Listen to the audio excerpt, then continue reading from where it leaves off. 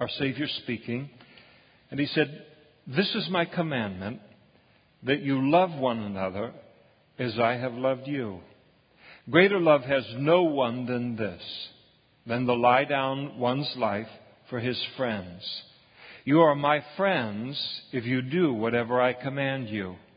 No longer do I call you servants, for a servant does not know what his master is doing. But I have called you friends, for all things that I heard of my Father I have made known to you. You did not choose me, but I chose you and appointed you, that you should go and bear fruit, and that your fruit should remain. That whatever you ask the Father in my name He may give you. These things I command you, that you love one another." Let's pray together. Heavenly Father, we acknowledge that a tremendous price has been paid for us to be able to have a relationship with you. And Lord, the relationship means everything to us as your children. And Lord, we want to know about and to experience personally every single aspect of the relationship that has been purchased for us in the blood of Christ. And so we pray that this morning, by your Holy Spirit, you would use our time in your word to lead us into an even deeper and more intimate place in our relationship with you. And we ask it in Jesus' name. Amen. Please be seated. Jesus is speaking to his disciples in the city of Jerusalem on the night before his crucifixion in a section of Scripture that has become known as the Upper Room Discourse. And as Jesus sits in that upper room in the city of Jerusalem and just kind of quietly speaking to the disciples on the night before the cross, our passage records that Jesus said something to them that as you read it for the first time in going through the Bible, it's absolutely, to me, jaw-dropping.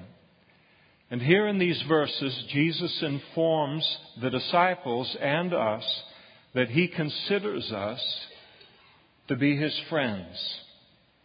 And then knowing the single great question that would enter into our minds once we come to find out that He desires to be our friend and for us to be His friend, the great question that enters our mind then is, how in the world can we be the very best friend that we can be to Christ?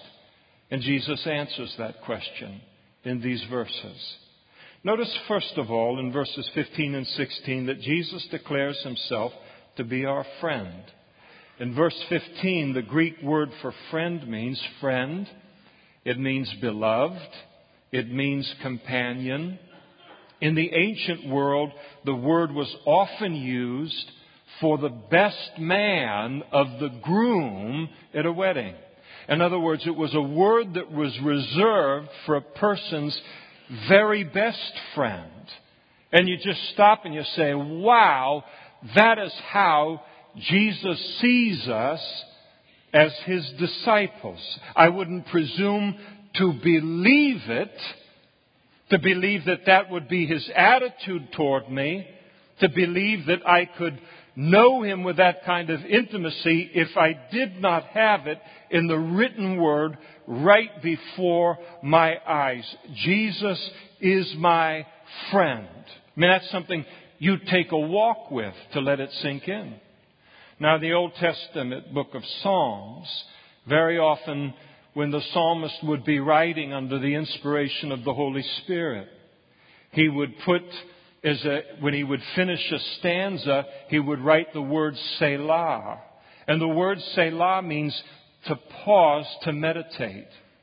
It was almost as if the psalmist and the Holy Spirit Himself recognized our tendency, even as God's people, to just absolutely fly by some of the most amazing revelations of God in the Word and hardly give them half a second and move on to the next thing, things that He wants to slow us down and to think about because He knows the awe that it will produce within our lives.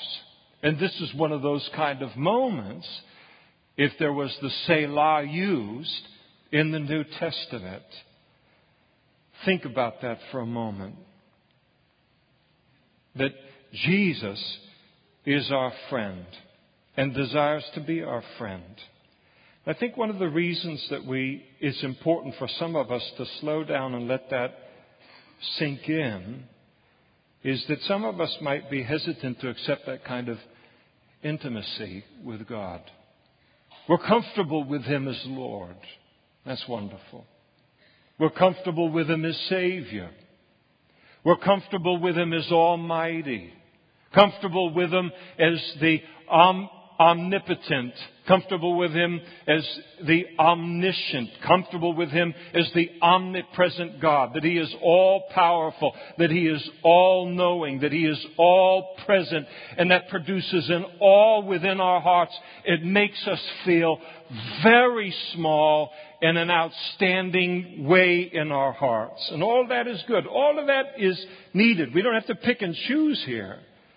But God knows that in this very fallen world that we live in as Christians, that we're going to need to know Him sooner or later, and sooner rather than later. We're going to need to know Him as a friend. And so that's a part of the relationship that He opens up to us. Notice how Jesus differentiates between a servant and a friend in verse 15. Between a servant relationship with God and a friendship relationship with Jesus. Now, in those days, it wasn't uncommon for people to have servants that they owned. We called them slaves. In the New King James, very often what was called a slave in the Old King James is translated a servant, I assume in order to kind of soften it. But in Jesus' day, at that time when Rome ruled the world, there were well over 6 million slaves in the Roman Empire. People had slaves. And not just rich people. People that were kind of upper middle class would have slaves too. And not all slaves washed the dishes or washed people's feet when they came into the room. They didn't all take low positions. If you were a wealthy person, you would try to identify a student in one of the schools, perhaps, that had an aptitude for medicine. And then you would pay for that student's education to become a medical doctor. And then that medical doctor, once he graduated from school, he would become the family doctor. But he would be a slave every bit as much as the person that washed somebody's feet. And so we can't just think of them as being uniformly one kind of person or holding one kind of position. Many high positions were held by slaves who were educated to hold those positions and be successful in them by their owners. And so it wasn't uncommon to have slaves and servants in those days that people owned. And perhaps the closest relationship that we have it today in our culture, and there's a tremendous gap between the Old Testament on this and between our culture. But the closest thing that we have to it would be what we would call an employee. Jesus said a servant does not know what his master is doing. That is, a master doesn't reveal a lot to his servants beyond what he wants them to do for him. It's very much a work-related relationship. So a master typically would not take a servant into his confidence, share his, greatest thoughts or his deepest emotions of his heart or all of his dreams and desires in life or all of his hopes for the future. No master would really share that with a slave in those days.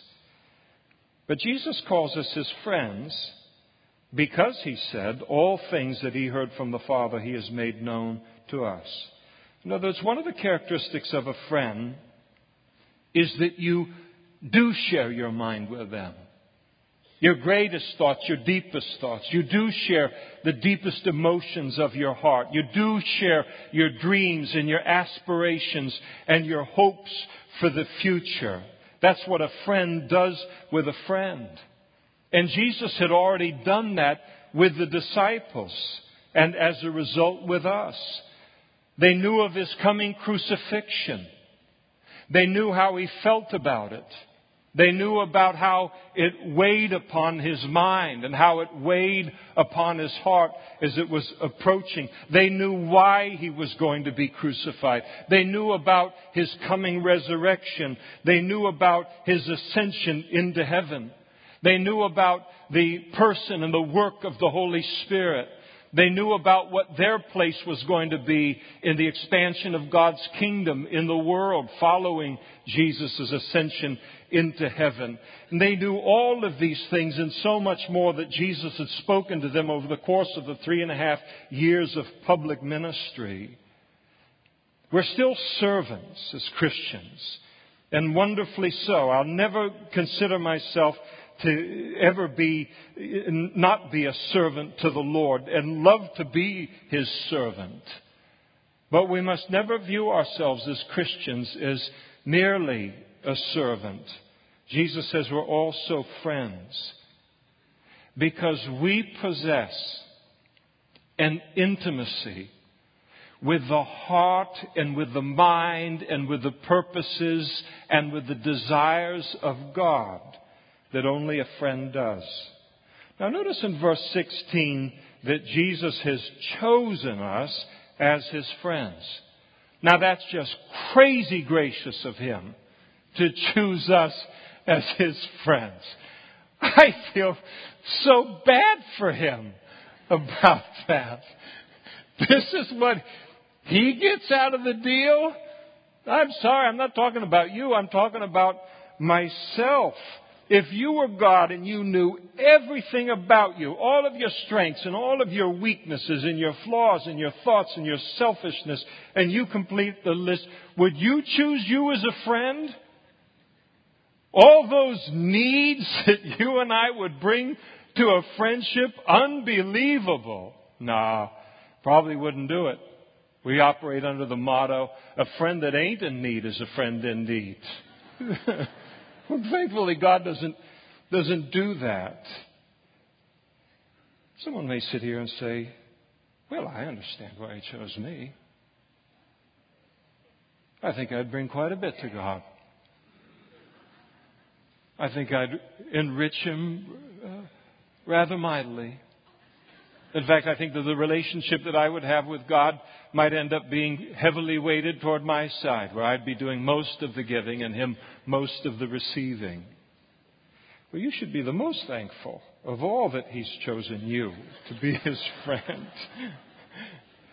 God's choice of us for relationship and for service should always remain one of the greatest mysteries in our life. We just say, I cannot figure that out. I have a good friend named Gail Irwin, and I love his quote in this vein. He said, His choice of me is the only thing that makes me wonder about Him. And isn't that the truth? The only thing that makes me doubt His wisdom. Now, in the ancient world, the disciple would be the one who would choose the rabbi or the teacher that he would attach himself to. It wasn't the rabbi choosing the disciples. The disciples would choose the rabbi that they would then commit their life then to following their teaching and learning from them. But Jesus chose them and chose us. And that knowledge that Jesus gives to them of the fact that you haven't chosen me, I have chosen you, that knowledge for them and for us is intended to produce a tremendous confidence in us in what is a world that looks like it's fairly out of control most of the time.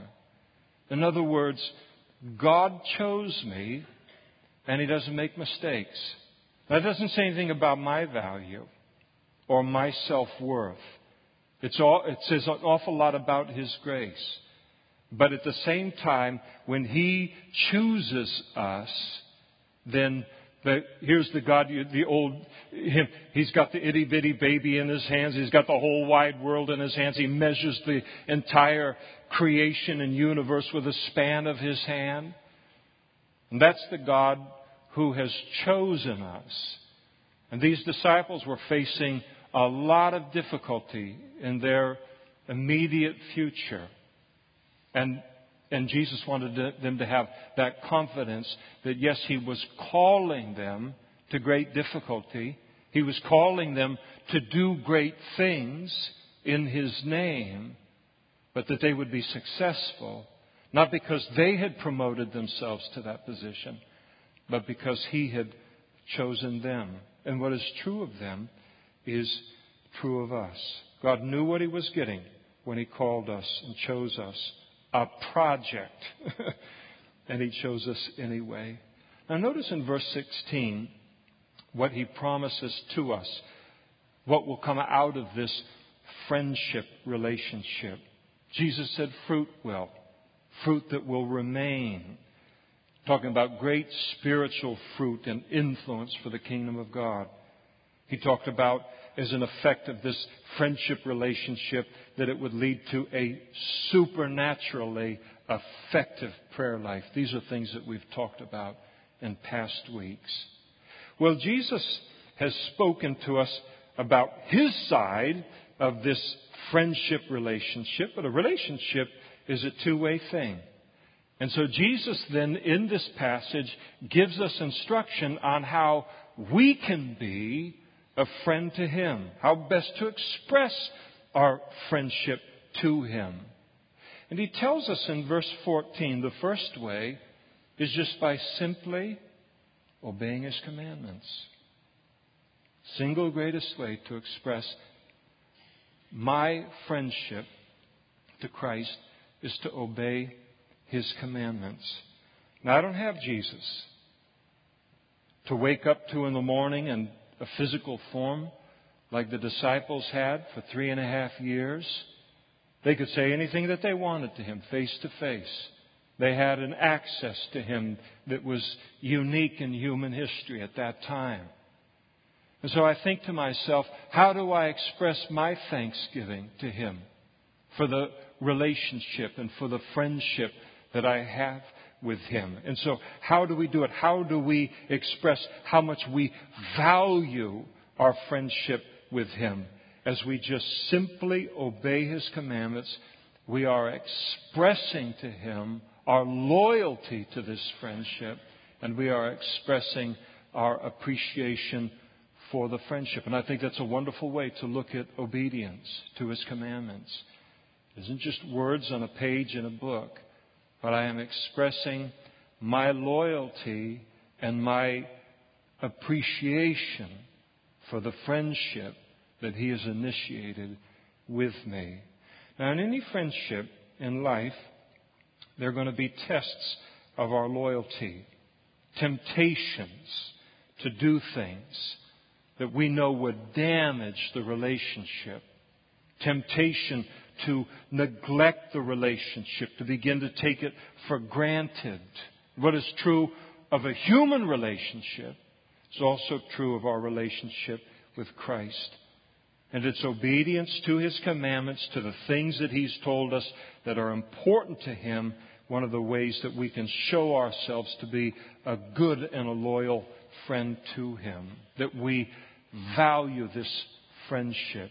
We do it through obedience. And that's good to know, because I want Jesus to have an innumerable such friends all over this world to bless His heart. And then I certainly want to be that kind of a friend to Him. So God just comes and He tells me and He tells you, Jesus says, just obey my commandments. That's part of being a good friend. We like being a good friend. Another way that we can practically express our friendship toward Jesus is by loving one another as Christians. And that commandment is given once in verse 12 and again in verse 17. It's kind of like the black on an Oreo cookie. It just sandwiches the entire thing that he's saying here. Verse 12, he said, love one another. Verse 17, he said, love one another. And we really do need to love one another as Christians in this fallen world. And I think we need to love one another certainly more than we realize. We don't realize how much we need one another. You can say, why in the world, all the way through the Bible, is God always telling us to love one another? He must know something. Not just about our tendency not to do it, but because of the need that we have to be a part of a family and the body of Christ, where there's this genuine love and concern for one another.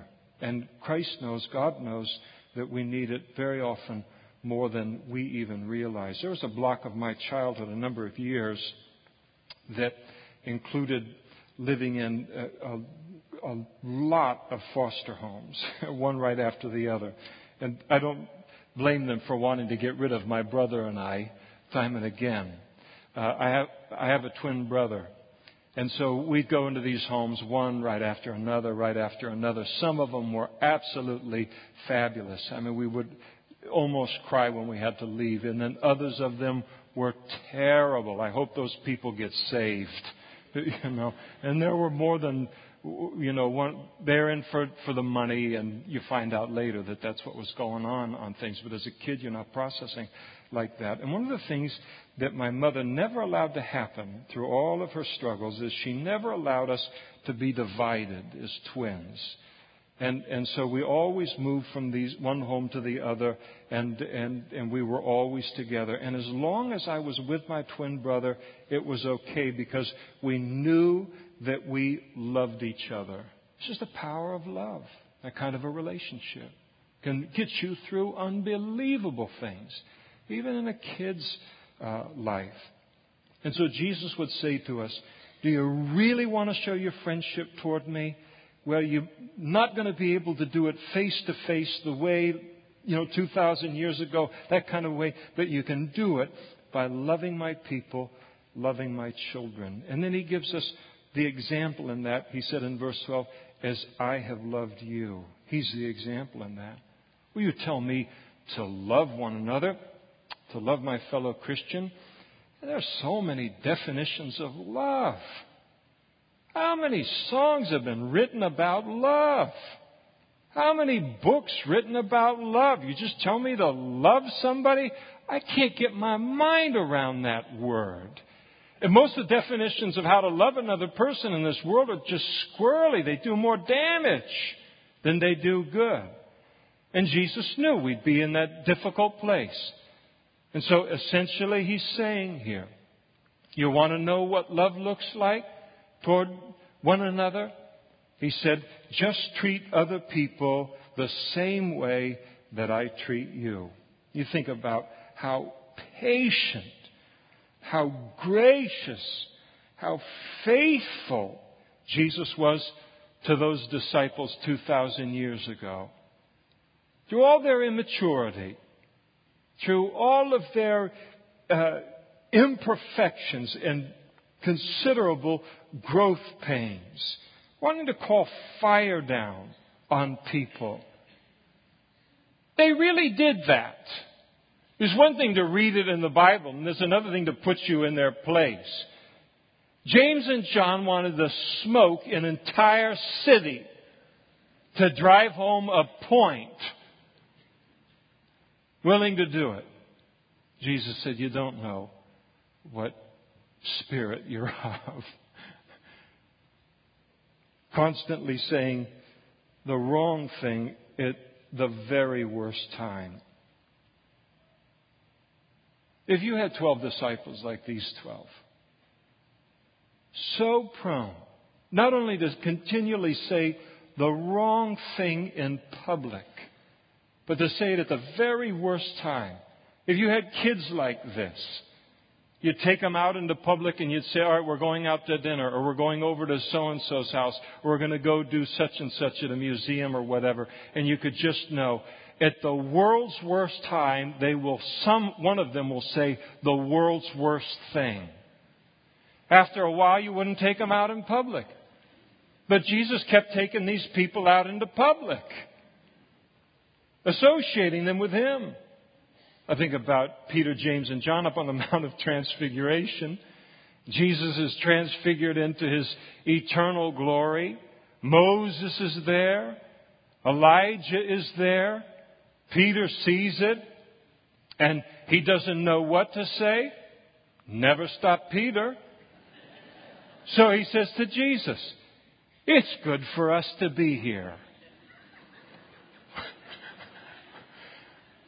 You've been reading self-esteem books, Peter? What do you mean? It's good for you to be here.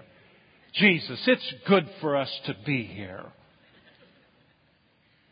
And then he said, let us build a tabernacle, 3 tabernacles.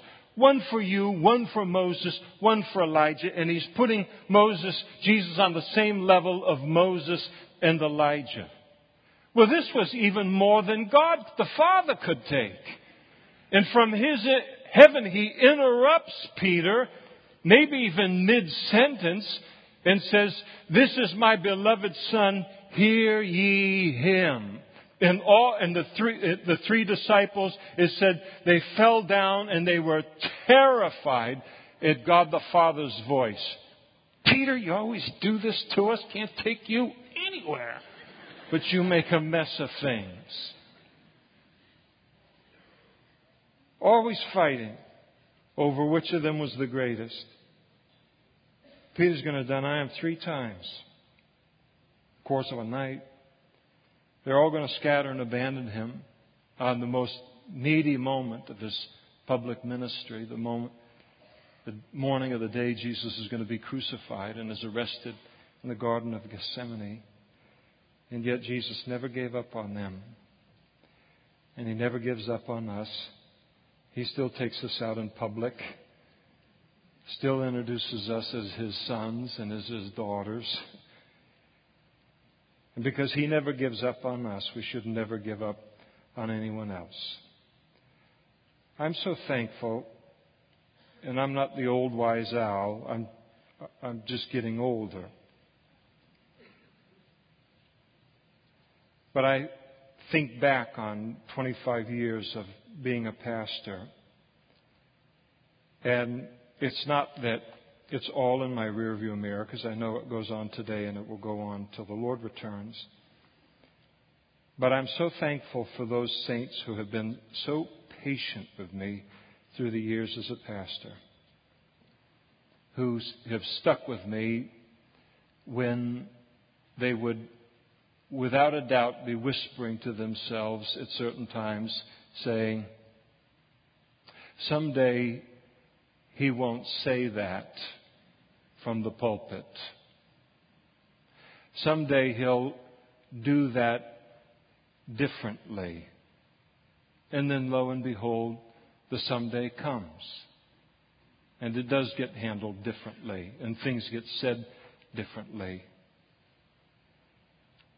And I think that one of the things that's nice about that kind of love is it is contagious, and it does kind of end up rubbing off within the body of Christ. And I think back on the early days of being a pastor and how many things that you would see in somebody's life, and, it would be some kind of a big deal. And then now, after walking with Him for a while and growing somewhat in Christ-likeness, you just look at Him and you think to yourself, someday He'll say that a little differently than He just did. Someday she'll handle that and do that a little differently than she just did. And this is how we learn. We learn from how Christ has loved us.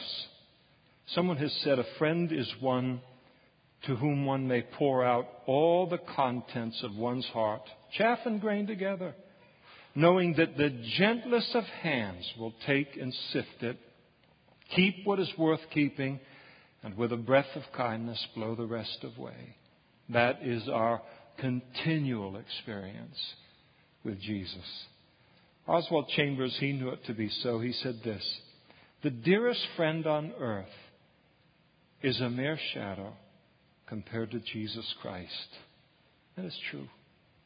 In verse 13, Jesus gives us the degree to which we are to love one another. He said, "Greater love has no one than this, than to lay down one's life for his friends." The degree to which we're to love one another is to the point of death. That's the length that Jesus went to express his love toward us as his friends. It's humbling to think about that. It produces worship in us, all within us, to realize that he went to the cross in order to provide us with the forgiveness of sins, in order to make a way for us to have this kind of friendship with him. Now, in our culture, in this part of the world that we live in, it's not true of every part of the world, but it's true at this point in time, in our history in the United States. Probably very few of us will be called upon to lay our lives down in an instant as an expression of love for someone else in the body of Christ. Most likely we will spend our lives dying on a day-by-day basis, on a situation-by-situation basis, conversation-by-conversation basis with members of the body of Christ, as we just lay down our lives for the good of the health of the body of Christ. The Apostle Paul, speaking of the personal sacrifice required of him to remain faithful to God's calling upon his life for the good of the body of Christ, he wrote to the church at Corinth, and he said, "I die daily." Elsewhere he wrote to the Galatians, and he said, "I'm crucified with Christ. Nevertheless I live. Yet not I, but Christ liveth in me. And the life that I now live, I live by faith in the Son of God, who loved me and gave himself for me." That day by day, laying a life down, where death doesn't occur in the moment, but it's a death that occurs over a lifetime in order to express the love of Christ for the body of Christ through us. And why did Paul do it? He gives us the reason for it in 2 Corinthians chapter 5, verse 14, where he said, "It is the love of Christ that constrains us."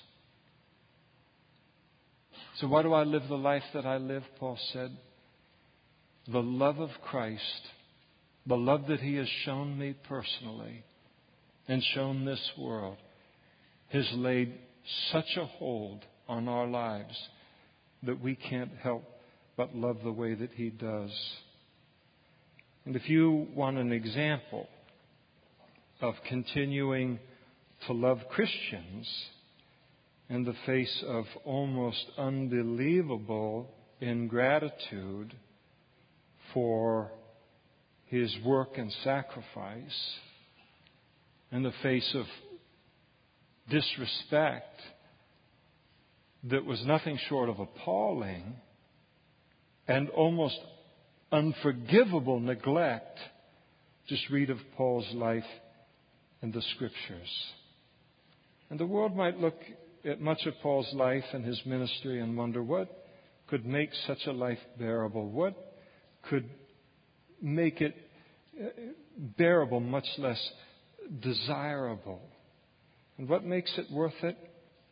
The relationship with Christ that's found in that place of dying on a daily basis, on a decision-by-decision basis, for the good of the body of Christ, for the good of his bride. There is a communion that occurs there. There is a depth of friendship and relationship and understanding that occurs between a human being and Christ that occurs in no other place. Why did Paul do it? Why do we do it? What is the great reward? That kind of relationship with Christ. And praise the Lord for that kind of relationship with Christ. So again, this passage, to me, it's just mind-boggling how priceless this is. Here Jesus informs us as Christians that He considers us to be His friends. And then He reveals to us the ways in which we might express our friendship and our loyalty to Him, how we can be a good friend to Him. And maybe you didn't know that Jesus views you as a friend. Now you know. And if that's happened, then something absolutely priceless has happened in the room this morning.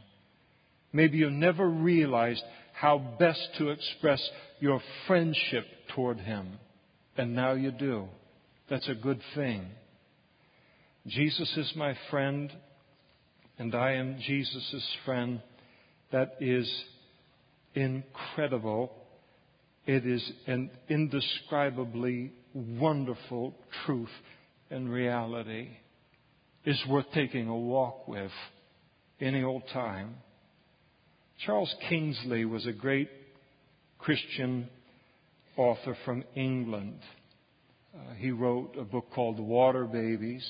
He wrote a book called Alton Locke, which is kind of Dickens-esque and very, very good writer in his day. And Charles Kingsley greatly influenced one of the greatest Bible teachers of the last century, a man by the name of G. Campbell Morgan. He was such an influence on Campbell Morgan that Campbell Morgan named one of his sons after Charles Kingsley. Well, Mr. Kingsley had a tremendous friend and a theologian by the name of F.D. Maurice. And late in life, when Kingsley was asked the secret of his life, he said simply, "I had a friend," referring to Mr. Maurice. And I think it's beautiful. It always reminds me of this, the power and the influence of friendship. And I think of how much more when that friend is Jesus. Yes, let's know Him as our Savior. Let's know Him as our Lord. But let's also be careful to also know Him at His invitation as our friend, as Christians. That is the fullness of the relationship that has been purchased for us. Some people because of personality, some because of a theological background that they come from where God is way out there and you are way over here. This is a wonderful revelation. Jesus not only allows us to have a close, intimate, secret, sharing, personal friendship, but He desires it with each and every one of us in our lives. It's an amazing, amazing truth. If you sit here today and you have never ever trusted in Jesus for the forgiveness of your sins, never asked Him to become your Savior, never said, "God, I admit that I am a sinner, that my sin has separated me from a relationship with You, and that I believe those things to be true. I've been less than perfect in my life, and that imperfection has separated me from the relationship I've been created for." But you would then go on to say, "I believe, though, that the Bible is true, that You love me so much that You sent Your Son to die on the cross for my sins, to be buried and rise again on the third day, to provide me and mankind with a salvation that pleases You and pleases heaven."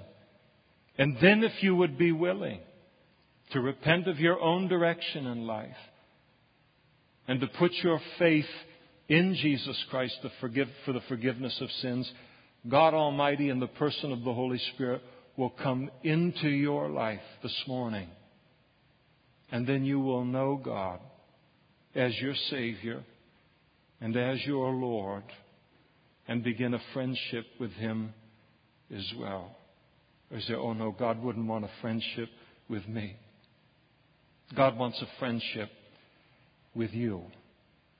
Trust me, if He wanted a friendship with 90% of the people in this room that already know the Lord, you're not on the outs. He loves you and He wants to have that friendship with you this morning. And why is it possible? Verse 13, Jesus said, greater love has no one than this, than to lay down one's life for his friends. He's the one that has made, through the cross, that friendship possible. Let's pray and give Him thanks this morning.